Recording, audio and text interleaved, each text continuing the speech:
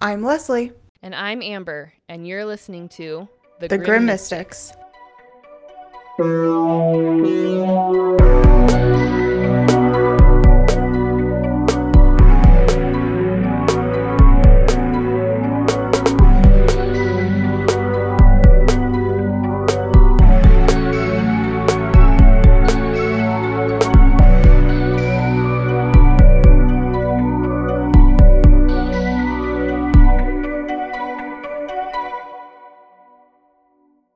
What's up? All right, friends. Well, we have a fun story for you. Hello. We got our first sponsor option, and we thought we'd talk to you about it. So, Leslie, I want you to take it away since they reached out to your Instagram specifically. Which I don't know if I should be concerned that they reached out to me specifically. But, friends, we want to make sure that when we get sponsors, it's something that you will appreciate. So if you're all for this sponsor, let us know and I will be sure to respond. So the company in question that reached out to me is called Smooth My Balls. And they're not beating around the bush. It is it's a male genitalia grooming kit. I don't know why they messaged me. Maybe they think I have male genitalia. I don't. Well, clearly, two women hosting a podcast about true crime. That just screams ball care to everybody. So, yeah, if you're in the market for ball genitalia shaving creams and whatnot, let us know so we can get on that sponsorship. Well, and when Leslie texted me and told me, I told my husband, and I couldn't stop laughing, and he went to the website. So I'd like to just point out a couple things. So this is like an ad for them without them even sponsoring us. So Smooth My Balls, you're welcome. You're very welcome. So they have the Turf Chopper 3.0, and it has a 4.9 and it has 75 reviews. Hey. So pretty high on the reviews. What I think is cute that my husband pointed out, or maybe not cute, but unique, is that instead of add to cart, it is add to sack. They're really taking that ball sack thing far. They are. They're playing on this game. It's free worldwide shipping. Oh. Now, my husband was reading everything, and the thing that makes him most nervous is that the movement of the razors are at 1,900 rotations per minute. Seems safe around your balls. They also have a very fun thing to keep the spouse that probably doesn't enjoy cleaning up the beard hair in the sink. Yeah. I guess what they assume will happen is you will be standing on your counter because the picture of this product is in the sink. So you must be... I'm thinking like Captain Momo status. Yeah, like standing over your counter, like on top of it, over your sink, spread eagle. But it's called the Pube Muncher 1.0, and it's a little vacuum that you can push around your sink and pick up your pubes after they've been trimmed. So I might get that for Robert just for the beard, like you said. When you told me that, I was like, maybe I need that for... I mean, they're pretty much the same texture. Like, let's be realistic. Men's facial hair... Yeah. If it's not conditioned, is essentially Pubes. Feels like pubic hair. So. Well, and what's fun about this one is it has googly eyes that kind of remind me of the Cookie Monster. And it says, what does it say? I don't like that. Hold on, let me see. I have to go back. All right. Pube Muncher. So it's got googly eyes like the Cookie Monster, except one's up and one's down. So it's like the Cookie Monster's like southern cousin. Oh. Yeah. And it says on top, it's got teeth. And then in the teeth, it has a spot that says, feed me pubes. I'm never going to be able to look at Cookie Monster the same ever again. I apologize. Ever. Yeah, I just ruined a childhood memory. It also has 4.9 star, like a 4.9 review. And it has 75 reviews. So the same 75 buyers bought the Pube Monster. All right. So we're going to leave this up to our listeners, who I think are mostly women. They, according to the statistics on our feed, yes, it's So like mostly women. 80% women, Yeah. 20% men. Yeah. So to our 20% men and our 80% women, is this something that we should look into sponsorship for? Would you like to hear the scripted version of the review that the Smooth My Balls will most likely send us and ask us to read for commercials? Hey, if they don't and it's still quote unquote scripted, it most likely will sound exactly like what we just said. So, Except a couple more ball jokes. oh, all the ball jokes will be in. So that was our excitement this week. We got our first sponsor request, and it was clearly directed right towards our demographic. And me, apparently. So. All right. So now I think we're good on the ball talk. Amber, why don't you tell us where we're going on the map today? All right, friends. On the map today, we're going to Grattan, Massachusetts. And Leslie, I'm going to tell you right now, no clue what your clue left. I just get excited for the fact that I'll hear it from you in a week, so I don't really look into it. No, that's good. That's good. And I feel bad when I said if you get this clue, you're my people. I feel bad because you said something, Wendy said something. I should just clarify, if you listen to this podcast or if you are involved in this podcast, you're already my type of people because you're into the weird and the spooky and the shitty and the death. Like those are basically a list of my hobbies. So, yeah. God, people are going to start calling us the gruesome twosome or something like that. The gruesome please let that be our nickname. The gruesome twosome. I love that. Self-nicknamed. Here we go. Does it count if you come up with your own nickname? Because if so, that's what I'm referring to us from now on. Perf. Okay. But when we were, when I was doing my research and I was trying to decide from my long list of messed up things that I have, it's been a hard couple weeks for the podcast. We talked about the Ken and Barbie killers, which was pretty insane. Mm-hmm. And we talked about the attempted kidnapping and murder. And then last week, I didn't know if it was for sure Mary Bell when I came up with my decision to do this one. Mm-hmm. But I had an idea. And while I wasn't super educated on the case, I knew that it was rough. Mm-hmm. So I'm like, so let's just kind of mellow it down, maybe have like a calmer episode. So I'm sitting there thinking like, what on my list is calm? And so naturally, I chose a possession because that's calm and casual for me. So that's what I meant. If you got the clue that it was a possession, you just need therapy like me. That's all I meant by it. So today we are talking about the possession of Elizabeth Knapp. Oh, I've never heard of this. I love true crime and I like ghosts and paranormal stuff, but I get like an absolute boner for like historic true crime and like okay, we might need to we might need to invest in Smooth My Balls if we're having boners. I mean, that's where I go from like 6 to midnight. I love like the historical, like with Salem, the witch trials, like like that. Just I love that stuff. Mostly because it was just such a different world, and so the way that they reacted to things is just kind of bananas to me. So this was one of the first possession cases in the American colony. Oh, wow. Okay. All right. So my sources, I did look on the Wikipedia page of the Elizabeth Knapp possession, just for like basic information. There's a book called The Magnolia Christi Americana, which roughly translates to The Glorious Work of Christ in America. Oh, wow. Which was written by Cotton Mather, which was published in 1702.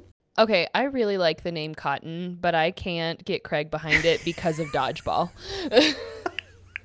Well, I think Cotton, I don't think that was like his born name. I think Mather was his like birth name, and Cotton, I could be totally wrong, but I was thinking Cotton was like I don't know. Anyway, maybe his name was Cotton. I hope it was. I think it's a nice name.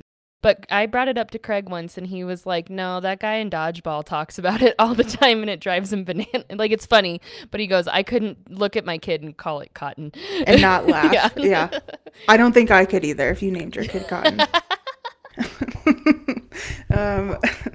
All right. So I also read a passage on rohohara.net, which was written by someone claiming to be the 7th grandchild of Elizabeth.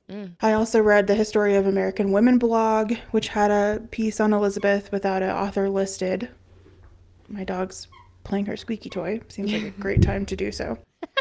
I read an article on the Big Elo Society.com with no author, and I also, to top it off, read an article on the Mayo Clinic website. Oh my gosh, you did some research. It was so much fun, though. I loved it. No forensic files on this one, unfortunately.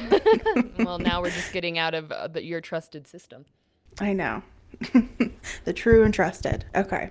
So, we're going to start off talking about the Magnolia Christi Americana, which is that book written by our good friend Cotton.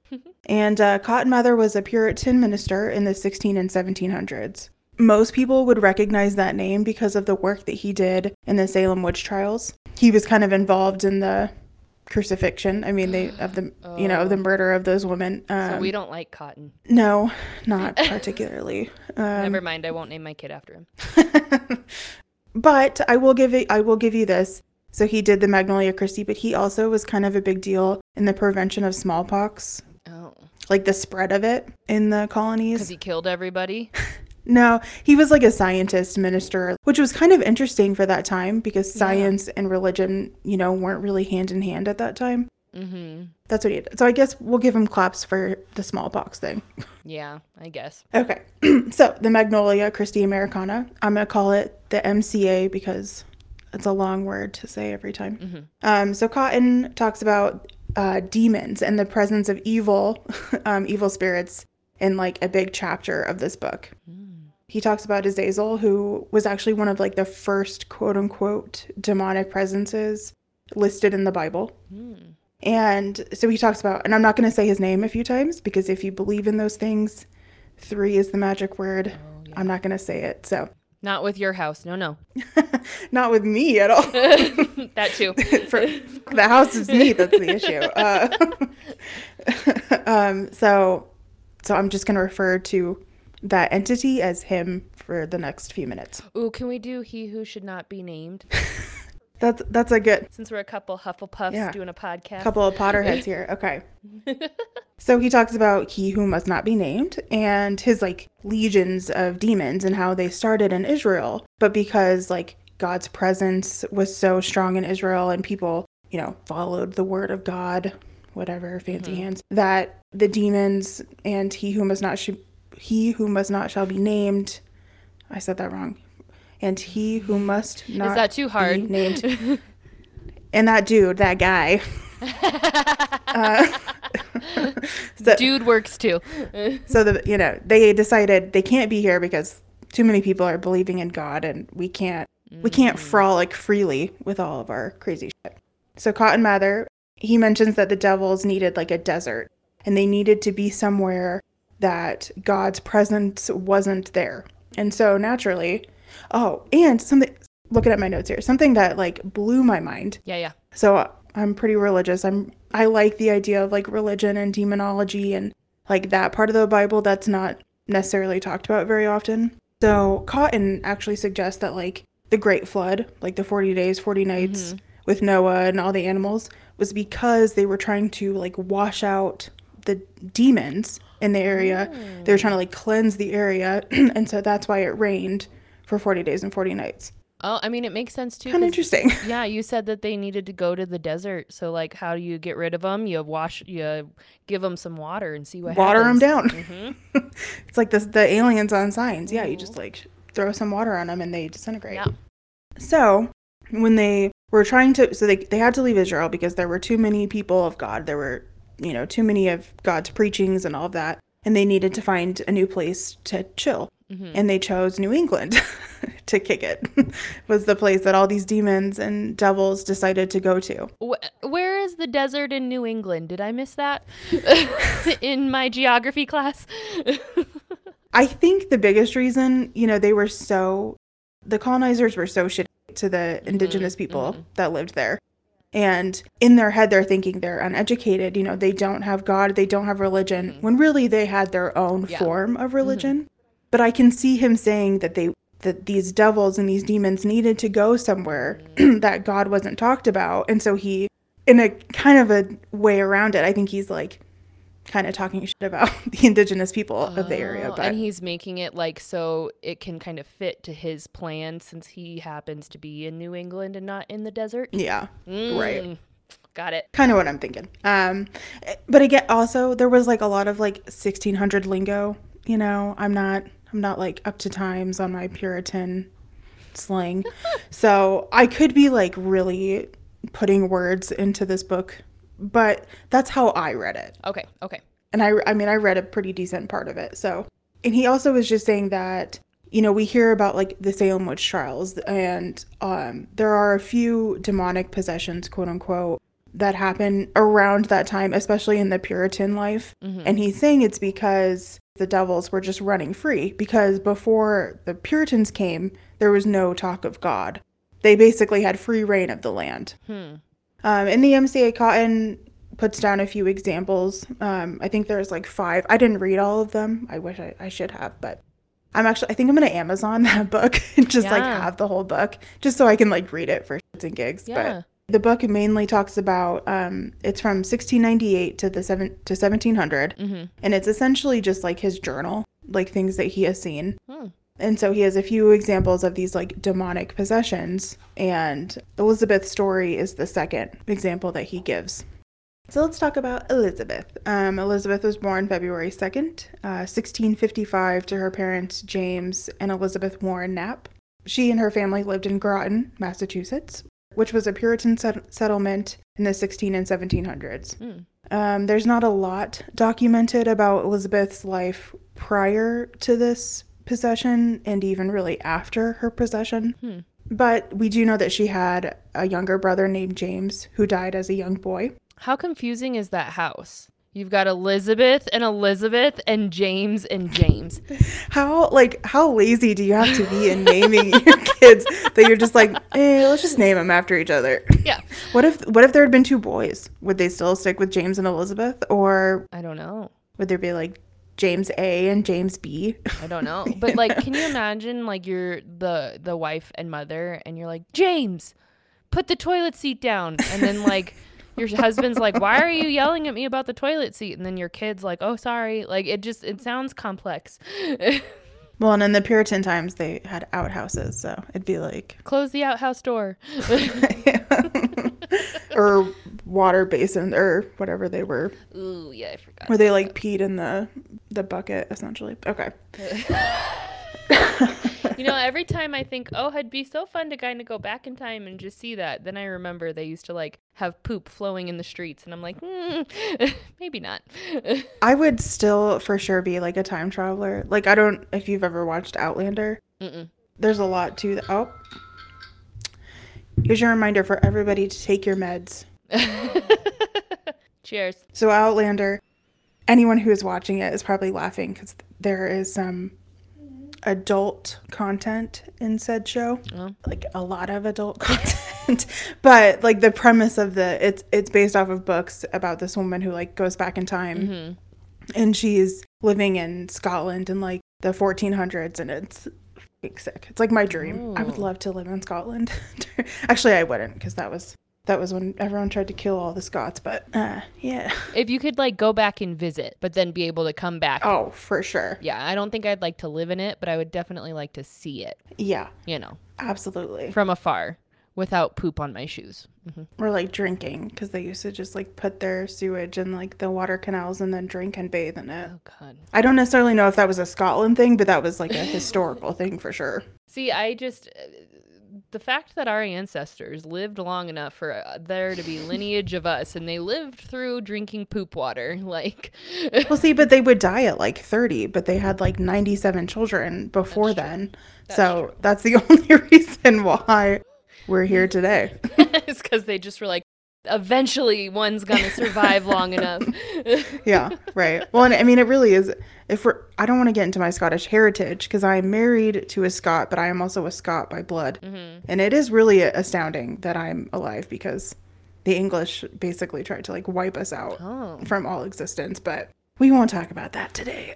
I just know that the Italian side came over while Mussolini was in ruling. So they saw that and they were like, peace. And they went over to New York and then ended up residing in Chicago. I don't blame them. I think I would have GTFO'd also. I'm very proud of my ancestors for being like, nah. Good choice. It was a good choice on their part. All right. Anyway, back to what we're talking about. The Ramblers. Back at it. All right. So the James squared and the Elizabeth squared. So James Jr., the younger one, died as a young boy, and they essentially said like her mother went into this like big mental breakdown, which like obviously, but that was in like every single article that I read. So here we are. In 1671, Elizabeth is 16 years old and had just begun working as a house servant for the town minister named Samuel Willard. Elizabeth was responsible for cleaning, cooking, stoking the fire, all of that, but mostly watching over Willard's children, especially his youngest children. And I don't know the ages, but it sounds like they were like pretty little. So I'm thinking maybe 1 to 2. Oh. That's what it kind of sounds like. Oh, okay. And so living as a poor, like a Puritan, the Puritan life is pretty humble. You know, no fancy silks, no fancy dresses. I'm assuming the houses were pretty shitty. Okay. In one of the articles that I read about Elizabeth, they were talking about how it was always like freezing in their house, even though they had this fireplace, but it was like drafty. And, you know, New England, they're close to Boston. They have pretty cold winters and, you know, no insulation, just basically logs and sticks are your houses. So she just lived a pretty humble life. But when she went to Willard's house, the minister, he was rich to begin with. His father did some like land dealings in the town, so he had a lot of money anyway. But then as the minister, he got paid like the buku bucks, one of the most highest. Right. So it started from the beginning. And so his house was like super fancy. Huge. Like it was, and it was nice and it was warm. And so that was something that they talked about, that like Elizabeth, this 16-year-old girl who's living in this like shit-ass house, probably wearing like brown dresses, probably brown to hide the shit that's on the ground. You know what I mean? Well, like, dyed brown so that you couldn't tell it was dirty. Right. And then she goes to this minister's house it's nice and fancy and they have servants to clean and, you know, so I'm imagining that there's probably a little bit of resentment on Elizabeth's part. Well, because so he's the minister of like her church, right? Of their town. Like minister is in like of the religion or like mayor? Like what does minister mean back then? Of the religion, of the Puritan religion. So he gives sermons and all that, Okay. So he's sitting up there teaching how they should be modest and then he goes home to his mansion.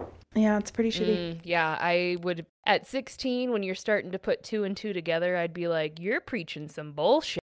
Why aren't you in a log cabin with brown clothes? Well, and like the Puritans, I mean, they were like God-fearing people. Like they clung on to that First Testament God, the rage and the, you know, like, I'm trying to say this nicely.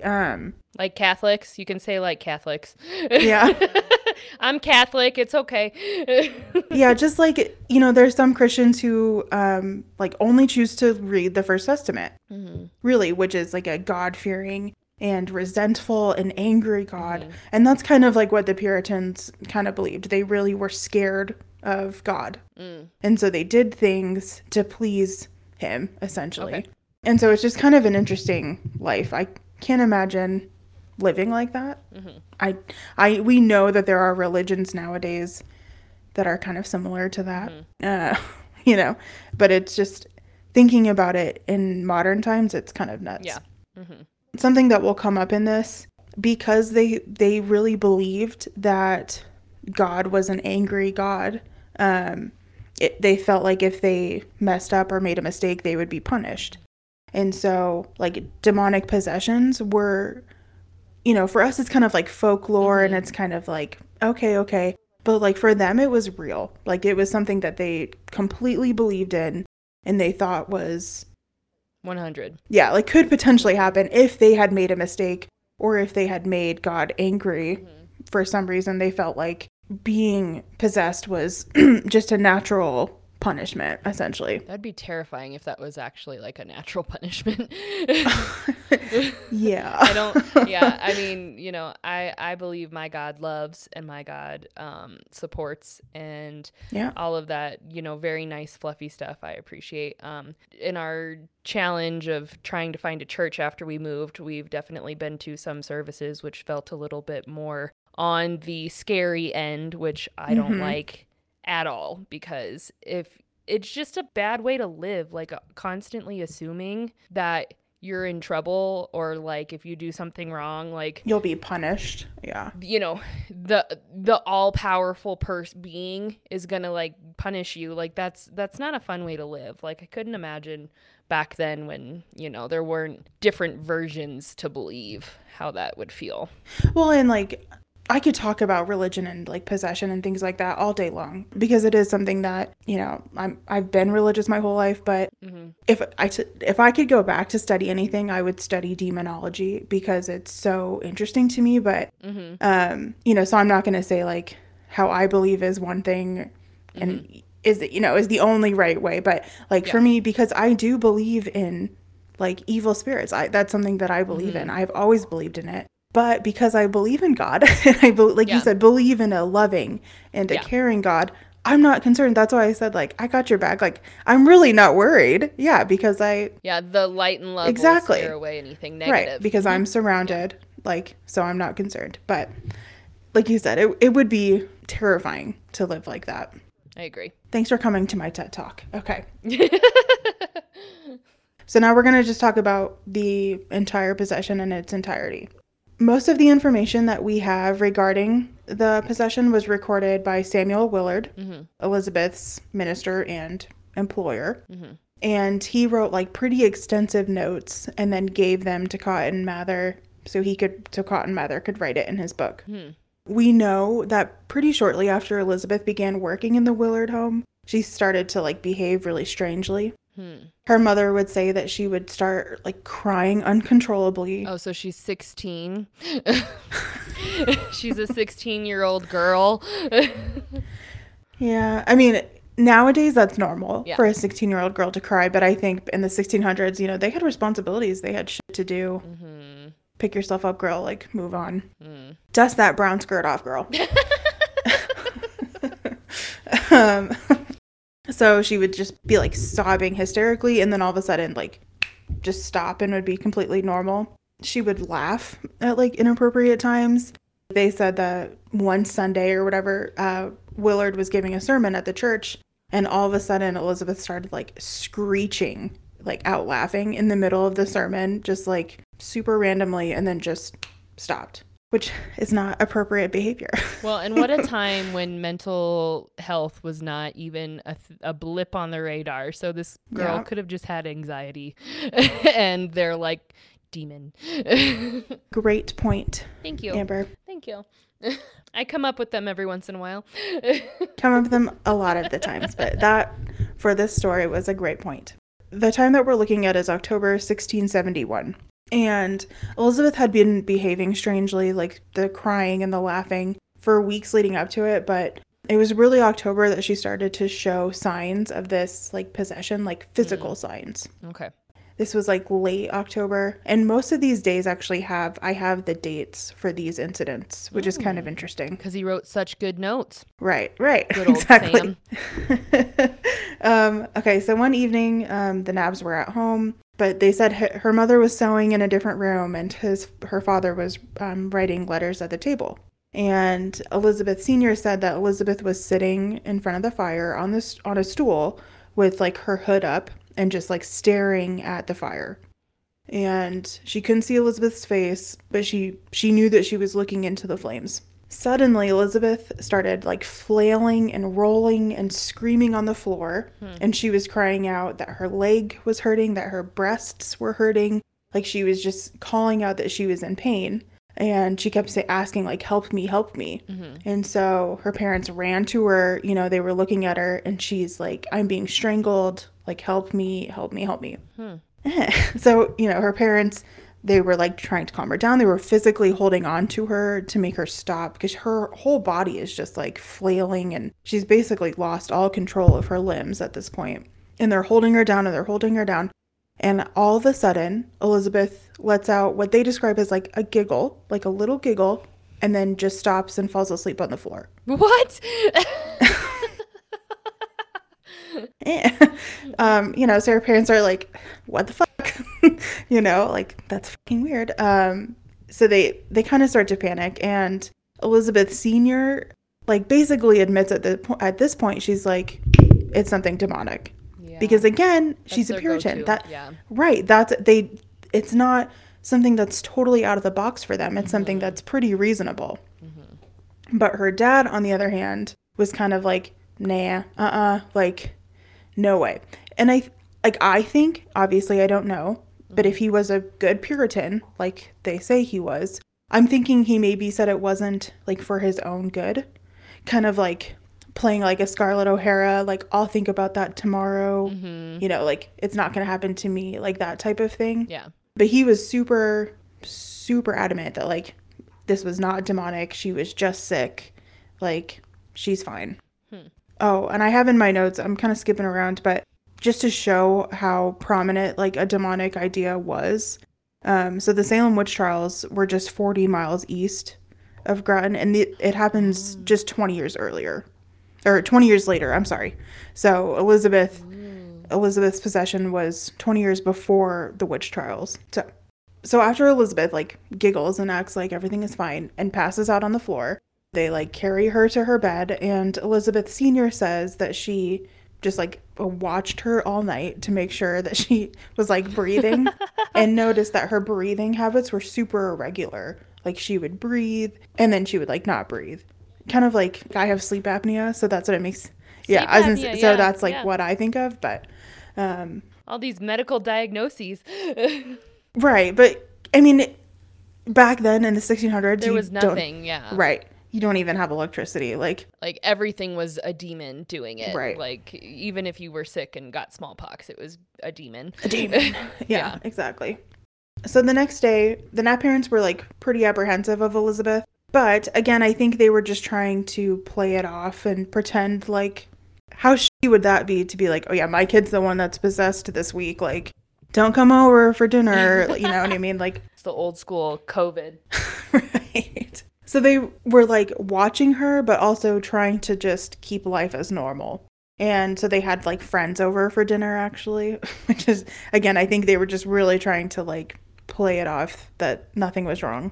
Elizabeth's father had asked her to go down into the cellar to get something. And all of a sudden, Elizabeth started screaming like bloody murder from the cellar. And she's calling for her dad and asking for her father to come help her. And so he runs down there and he's like, what the f-? Like, where's the fire? You know, what's happening? And she's like, there's 2 men down here. Like, you need to come help me. There are 2 men in the cellar. Oh, fuck. So he goes downstairs. And once he gets down there, he sees Elizabeth like pointing to this thing, and she's like talking to it. And when James approaches it, it's a sack of flour. Oh. And so she like saw this sack of flour and was like talking to this sack, but saying that it was 2 men that were in the cellar. And so her dad kind of like literally gives her grief, is like, oh, these are your 2 men, huh? Like, kind of teasing her. And he goes upstairs and he tells Elizabeth Sr., you know, she's just playing games. She's like having fantasies. Ignore her. She's fine. Which is kind of sad.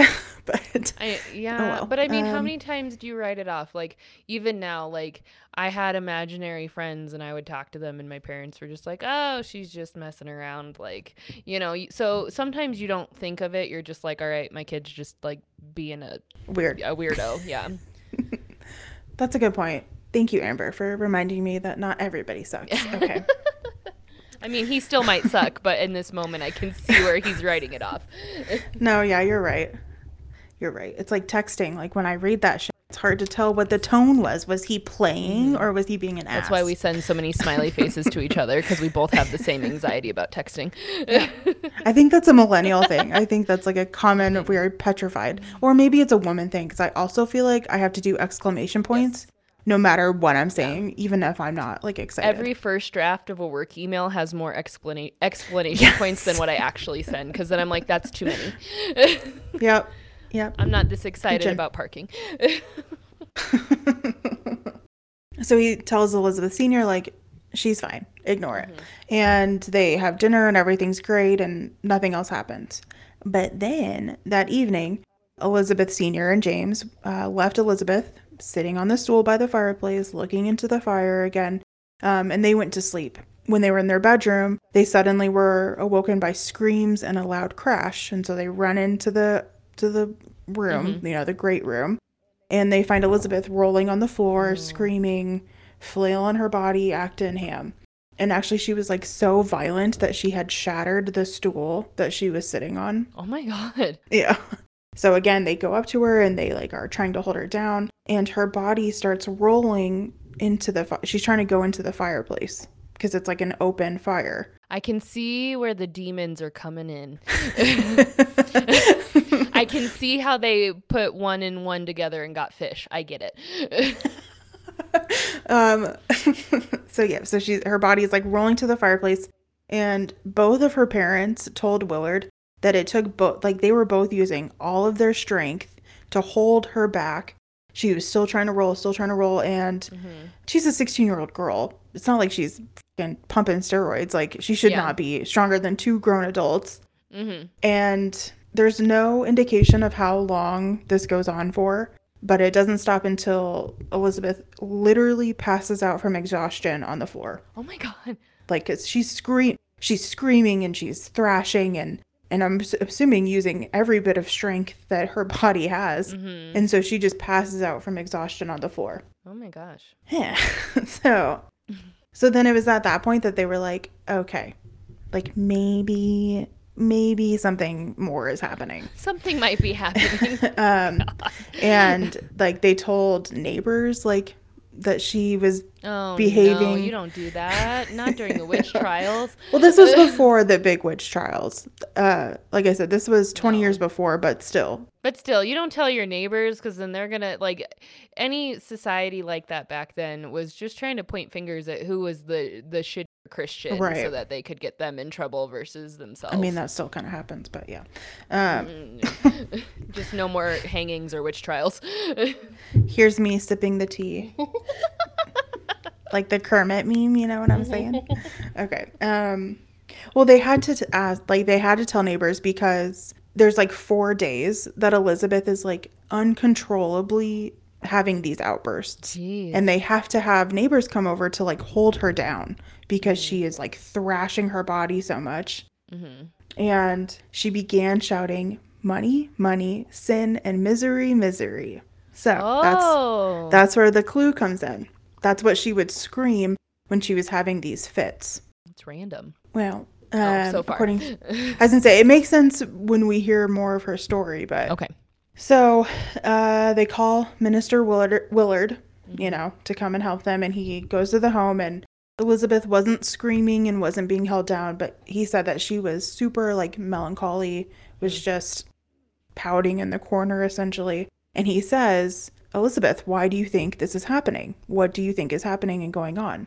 And Elizabeth says that a woman in town who is super well known crawled through her chimney and bewitched her. Oh no. With a spirit. With like an evil spirit. And Willard is like, nah, bitch. Like, he knows this woman. Okay. He trusts this woman. And so he's immediately like, I don't believe you. Which is kind of insane.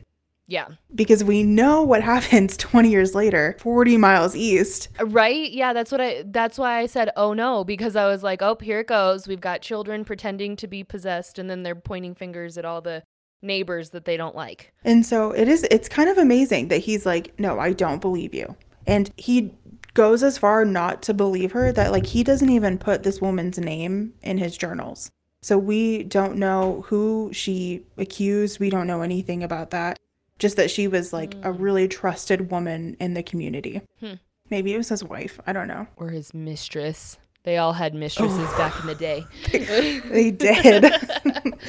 That's probably who it was. And he's like, nope, not her. If some high historian college could please send me my degree in the mail because I cracked the case, that would be great. I will now be a history major. I'll get right on that for you. You can graduate. There's a college called Leslie College, so you can graduate from Leslie College. Yeah, send me a degree.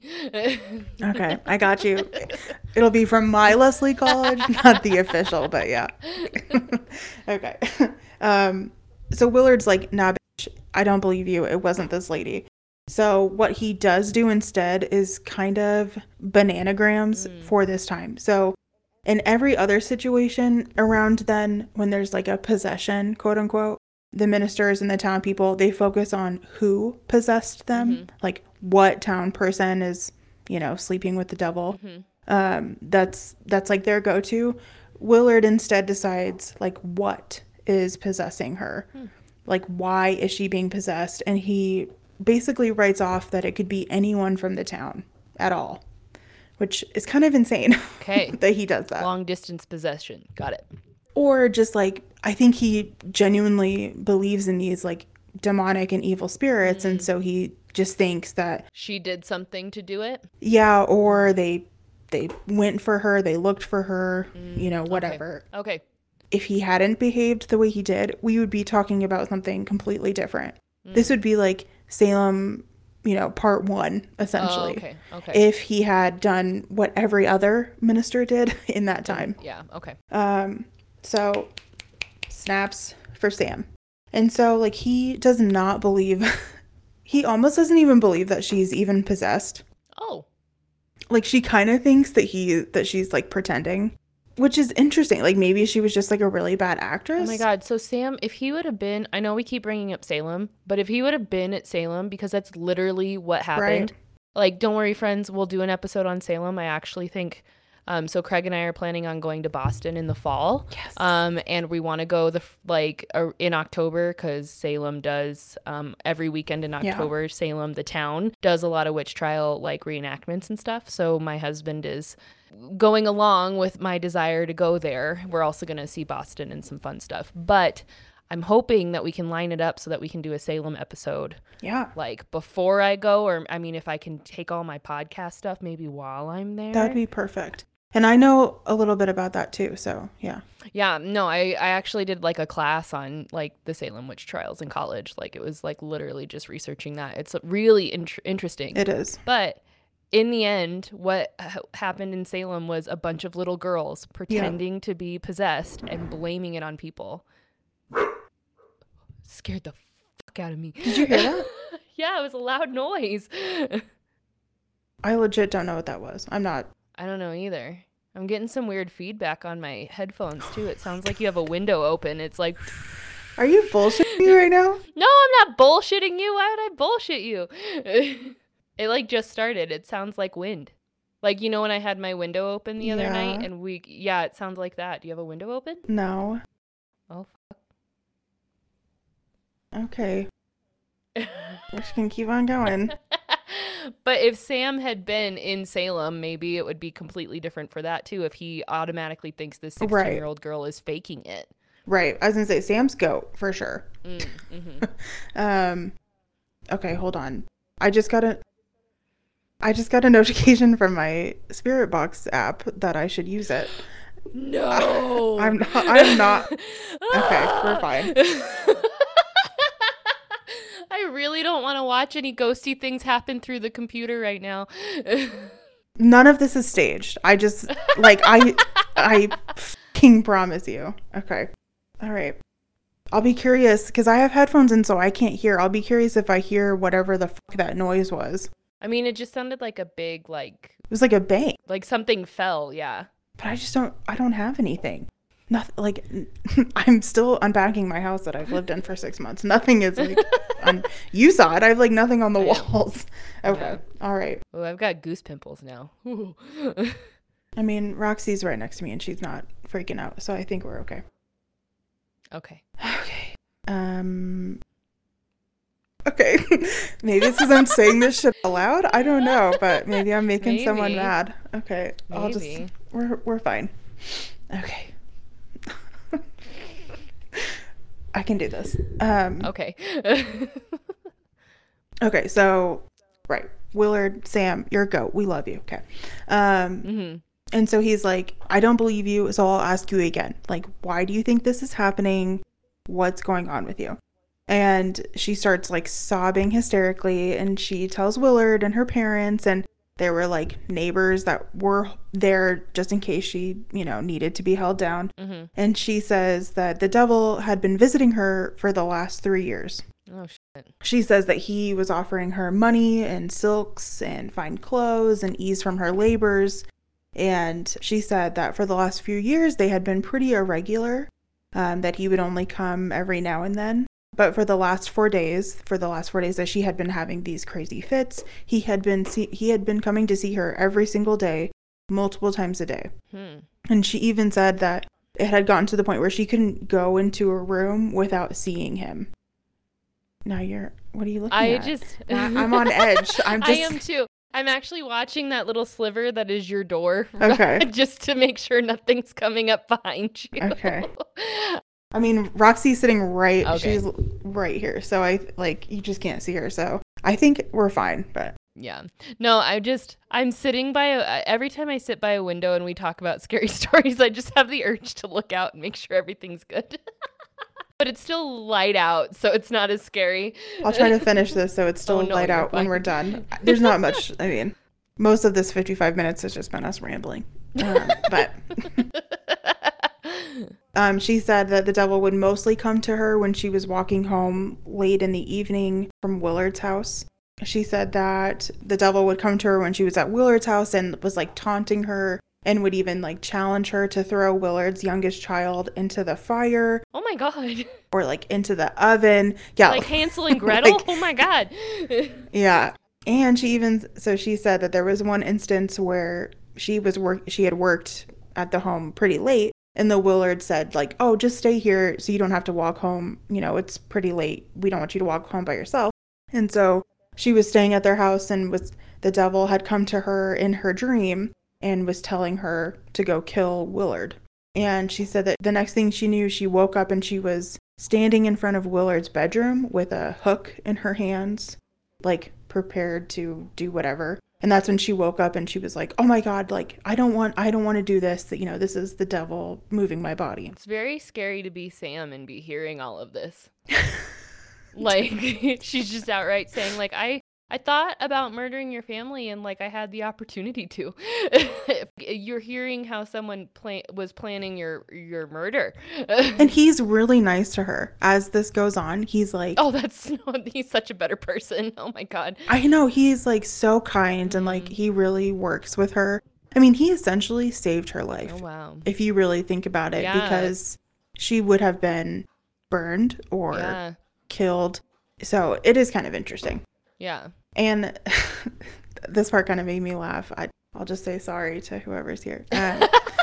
Okay, so she was saying that like she didn't want to do this. Like she was trying to fight off the devil's temptation. She was trying to be stronger than him, and that she was just like swearing like he's horrible and his visits are quote unquote unpleasurable.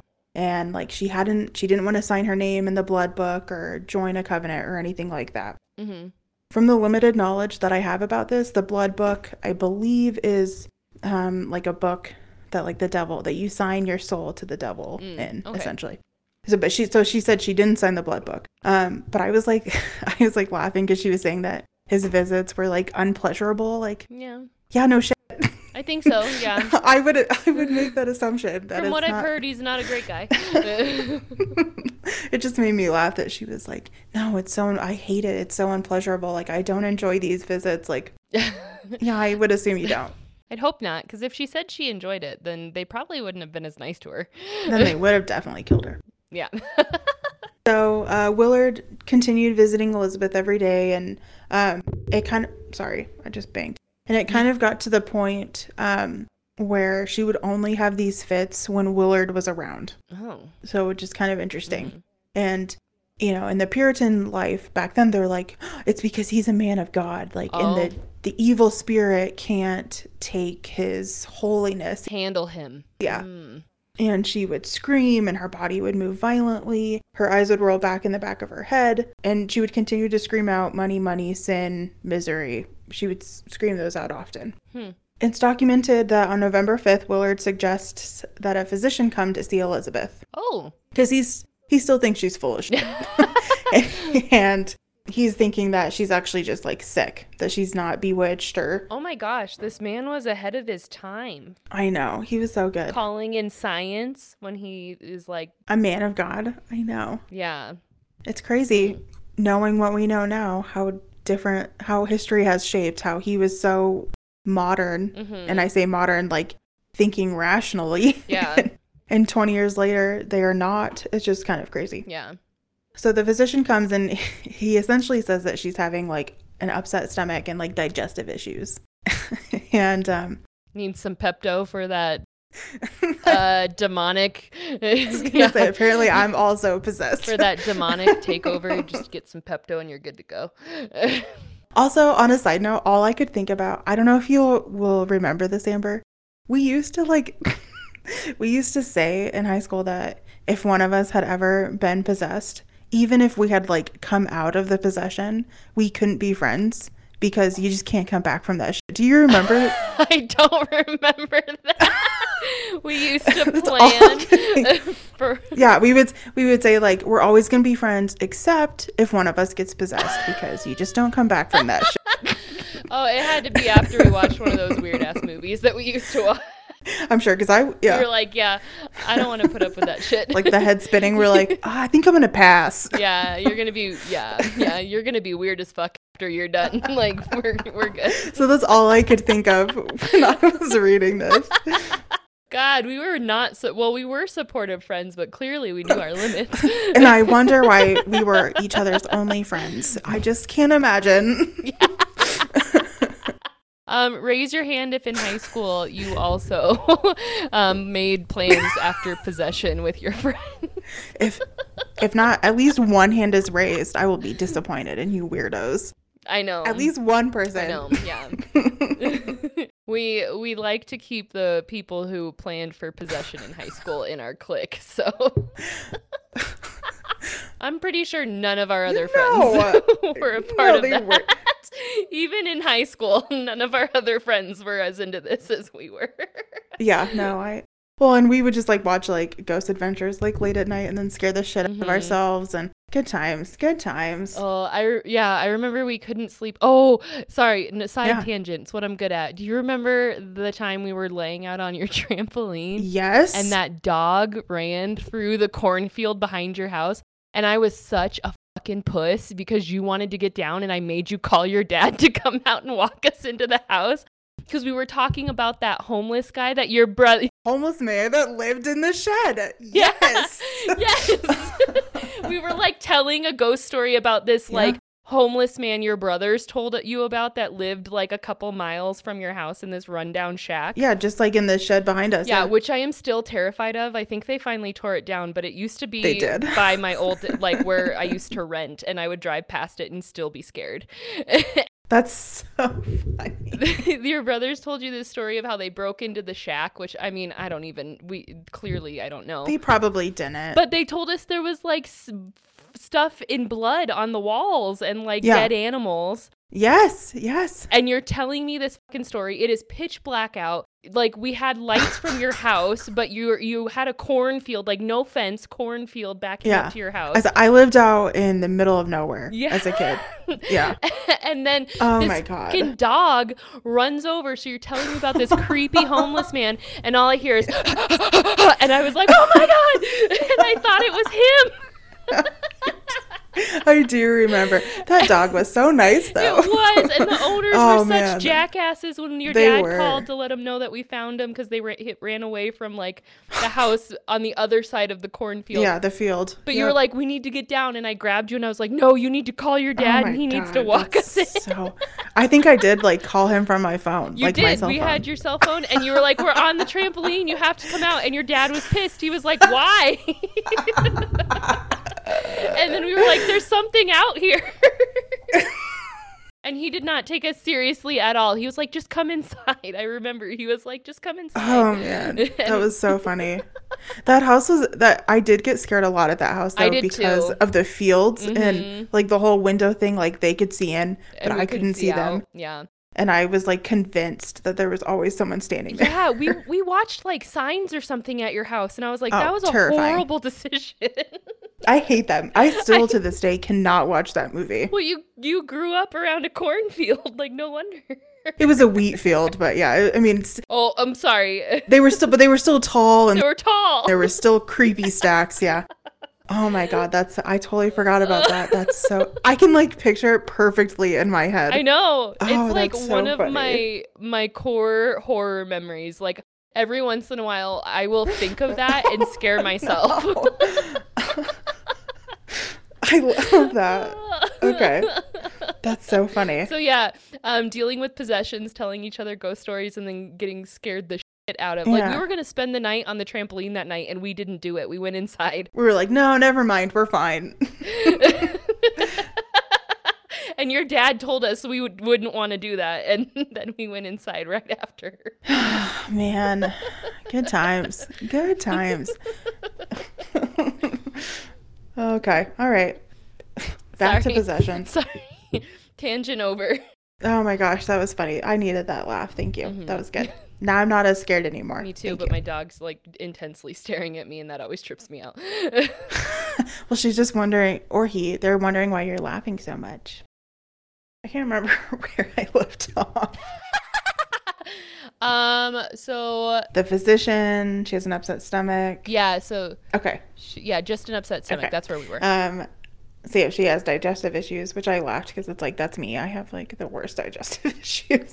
But, and so he said like, why don't you try like fasting for a few days and then bed rest? Oh, That was like his solution. And so she spent the next month and a half secluded pretty much to her bedroom.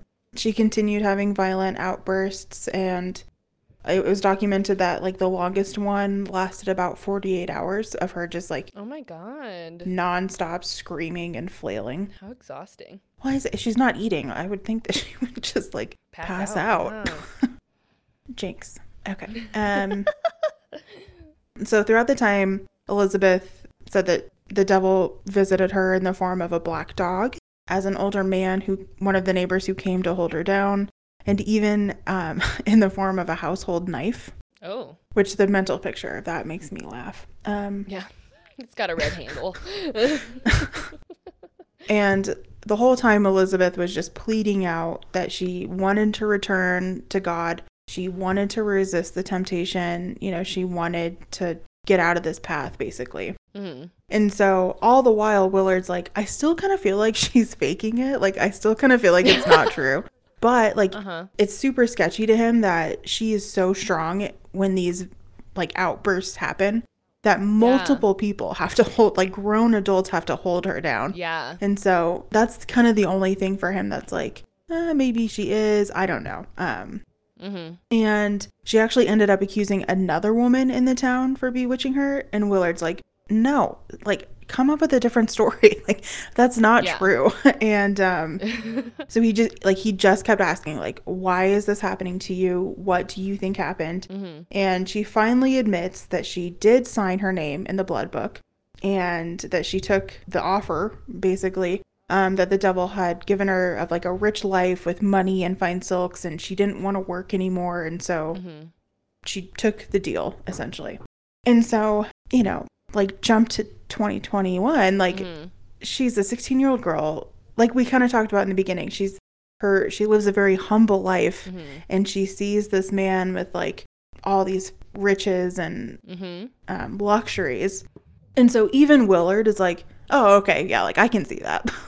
Like you're probably jealous as shit. Yeah. And so I can understand why you would sign your name in this book because you want this fancy life. So he is still like, he thinks she's bullshitting for a while.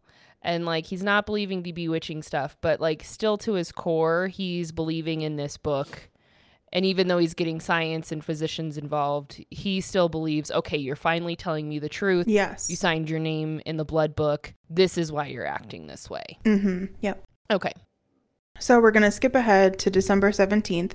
So if you remember, this has been going on for about a month and a half because the first episode was the end of October. Elizabeth had gone a few days without having any violent outbursts or fits, so she was allowed to like leave her home. And there were some like Christmas, like pre-Christmas celebrations in town. And so she got to go to that, which makes me laugh. I don't think I would let her. She's gonna throw children into, the oven, but let's let her have some Christmas cheer. Yeah, she's the original like Hansel and Gretel witch. Like, what are we doing? So she goes to the festival and everything is fine. There's no issues. But on her way home, she decides that she wants to go see Samuel Willard to show him like, look, like I'm doing so great. This is, I get to like leave my house. And he welcomes her in and he's excited to see her and everything's fine. And they're chatting and, whatever. And all of a sudden she stands up and stands on her tiptoes and her eyes roll back. And for the first time in his notes, like Willard 100% believes that Elizabeth is completely under a demonic possession at this point. Oh, wow. Okay. He is convinced that the devil himself is in front of him. That's terrifying. Yeah. Someone I never want to come across if I can avoid it. No, definitely not. Elizabeth's tongue rolls out of her mouth and it makes an S shape. What? And Willard said that her tongue is like so freakishly long that it's like terrifying looking. Yeah, I'm just trying to imagine. Yeah. Like I'm thinking like a snake. All I can think of is like The Exorcism, that movie. Yeah. That's all I can picture. In her voice, she's shouting when the tongue is like in an S, and then all of a sudden her like head snaps forward and she's looking at Willard. And in a low, gravelly voice that's not Elizabeth's, she starts saying that her parents are rogues. Now, I don't know what a rogue means. I'm not going to pretend, but what I'm assuming because of the context of this situation, I think it means like a phony or like a fraud. So I feel like there's like a phrase where you can like say like someone went rogue, so they like did their own thing. Yeah, right. Almost, and they weren't following like the plan. So maybe like they're doing their own shit and not following like the Puritan way. That's true. That's a good, okay, there you go. I bet you're exactly right. So she's saying that her parents are rogues, and then her body begins to twist and move in what he described as impossible shapes and positions.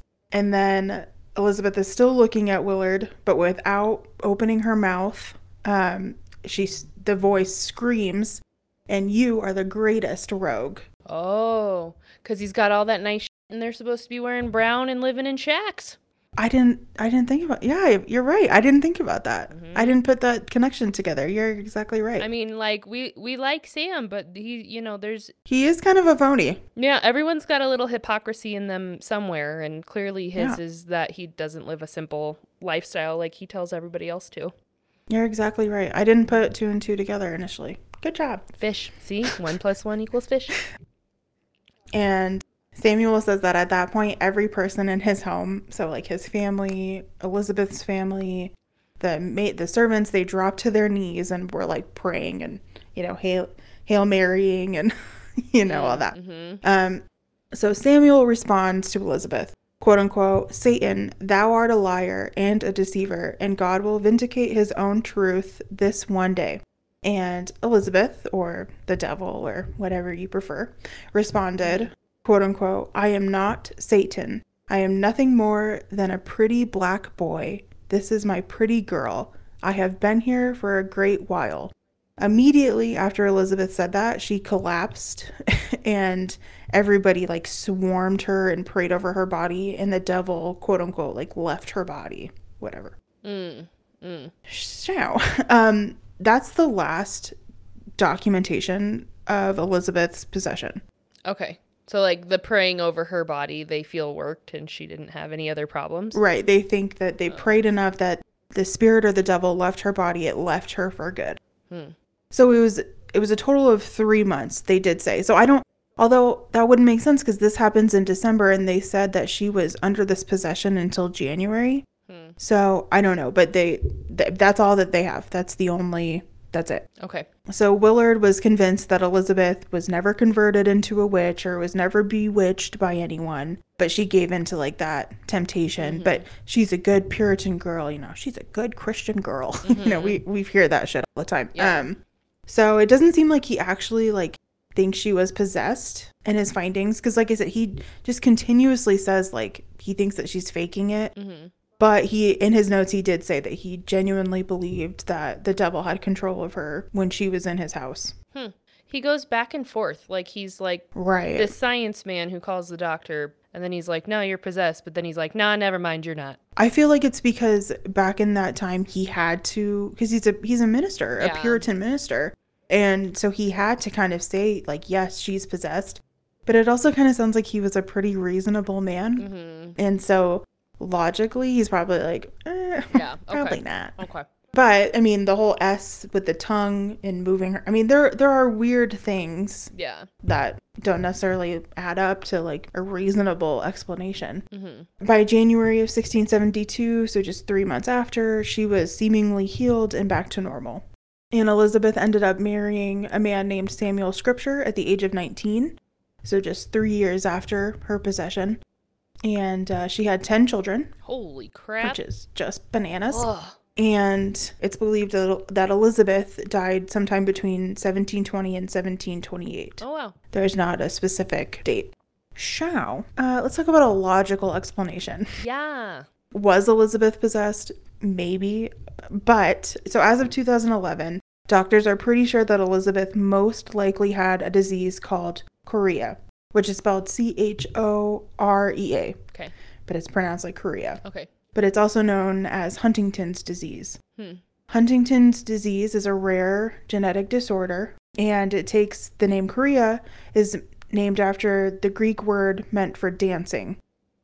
So the disease causes the brain to progressively deteriorate, which causes those who are diagnosed to have, strange behaviors, body movements, psychological issues. So her body moving so uncontrollably was because her brain was deteriorating. Oh, God. Laughing in the middle of a sermon when she shouldn't have is because she's losing that touch to that psychological. Like that knowledge of when it's appropriate and when it's not. Okay. And, they said in all the journals, Willard says, like, Elizabeth is so melancholy, and he chalks it up to her being, quote unquote, possessed. But they say, like, depression and anxiety are big indications of this disease.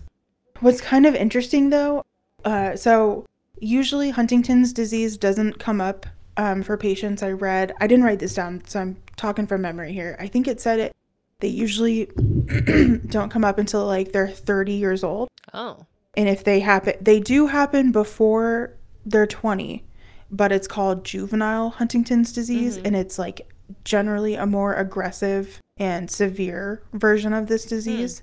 And they said essentially most people only live about 10 years after like their initial diagnosis. But Elizabeth lived longer than 10 years after, she turned 16. So something is kind of interesting.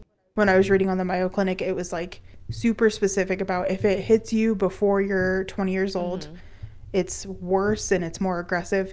And I'm assuming it was no longer aggressive because they didn't talk about it. They said that her life was like super, unremarkable after her possession. Weird. So so it is kind of weird. Just some background on Huntington's disease. There is a treatment for this disease now, but it is still incurable. So there's a little bit of spoony talk for you, but and so that's my findings. There she is. I think Elizabeth probably had a mixture of all the above.